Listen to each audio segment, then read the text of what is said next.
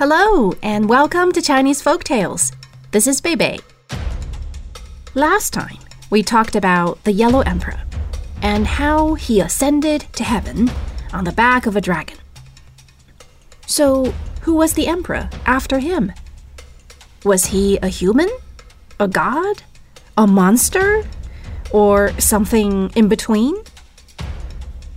And you probably also sensed this gradual transition from supernatural figures to more realistic ones in our series so far. Well, let's see if this trend continues.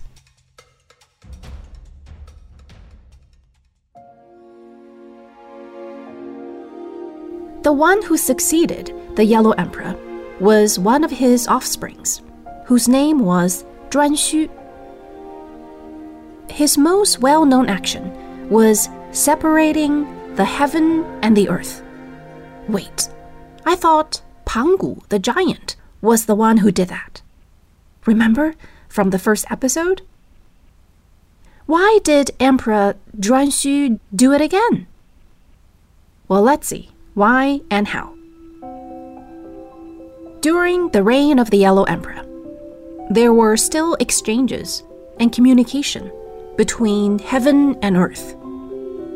Human beings and celestial beings went back and forth. How did they do that? Well, there was a ladder that connected heaven and earth. That's how. For anyone on earth who was brave and strong enough, they could climb onto the ladder all the way to heaven. I'm not sure what they would do once they get there, but human beings are known to be pretty curious. It's no easy task, for sure, but there was a clear path of ascension if that's what you desired. So where was this ladder? If you have been following our episodes, the name should sound pretty familiar. It's the Kunlun Mountain, where the Yellow Emperor and the Queen Mother of the West resided in their respective palace and cave. The mountain was so tall that it went all the way into the sky. The ladder, supposedly, was made from a special kind of magical tree that was super tall. One could not see its top at all. It was through this ladder that the Yellow Emperor traversed between heaven and earth. When it was Zhuanxu's turn to rule the world, he was not very happy with this ladder. And not just in the physical sense. He felt that this mixing of the heavenly and the earthly could get a bit out of control. There might come another Chiyou who could have friends with out-of-this-world powers. He did not want trouble of that kind. So he found two men of unusual strength and patience and gave them each a very simple task. One was to push the sky up, up, and up. The other was to push the earth down, down, and down.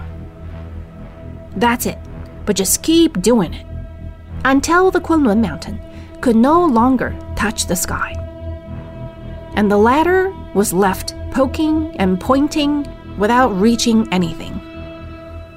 It was since then that there came a clear demarcation of what belonged to the earthly realm and what belonged to the heavens. For me, it's like telling people who made up stories that, hey, no more weird creatures with heads of a human and bodies of tigers. People are people and gods are gods. But of course, it was not that absolute. Celestial beings could sneak down to the earth, but people could no longer ascend to the sky. The gods belonged to the heavens, to be worshipped and admired by the humans down below. not everyone liked this change of events. People wanted choices, a visa to heaven. So some started making up stories about Zhuanxu, or maybe they were based on true stories. Some said that Zhuanxu didn't do a good job disciplining his children, especially one of his sons named Tao Wu. Tao Wu was one stubborn child. He said no to everything, no matter what people said to him. In fact, his name means a wooden club. Really not much of a compliment. He was also known for his explosive temper. When he wanted attention from his father, he would make trouble till he was noticed. But I guess that's what kids are like. Except he was an adult. People hated him, but couldn't do much about him, since he was the son of the emperor. But they could make up stories about him. And soon, Tao Wu came to be known as a monster, with the body of a tiger and furs of a dog, and tusks sticking out from his mouth like a wild hog. Here we go again. But one can certainly tell how much he was detested from these stories.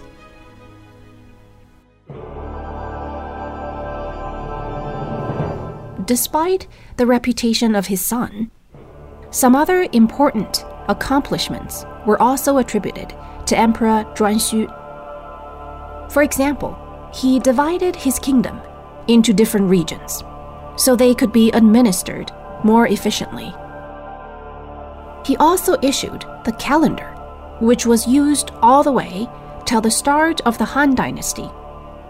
And with the unification of the country by Emperor Qin Shi Huang, Zhuanxu's calendar became the national standard.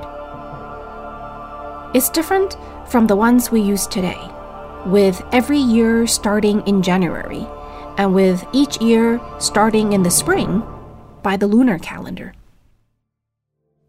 At Emperor Zhuanxu's time, each year started in October, or the start of winter. The issuance of the calendar was of special significance because they were like the schedule book for farmers. The Zhuanxu calendar was very accurate and worked for the entire nation back then.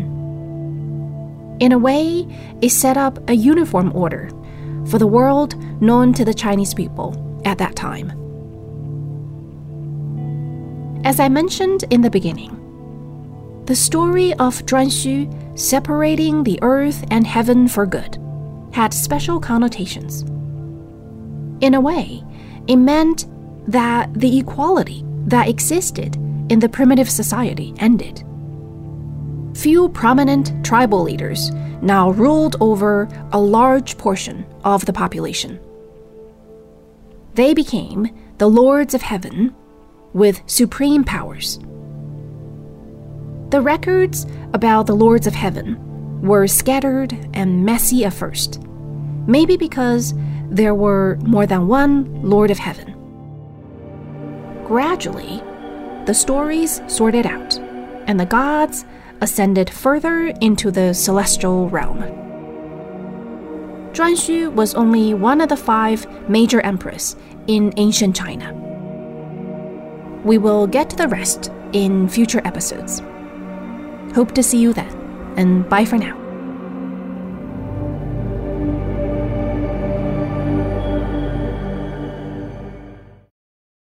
This is a China Plus podcast.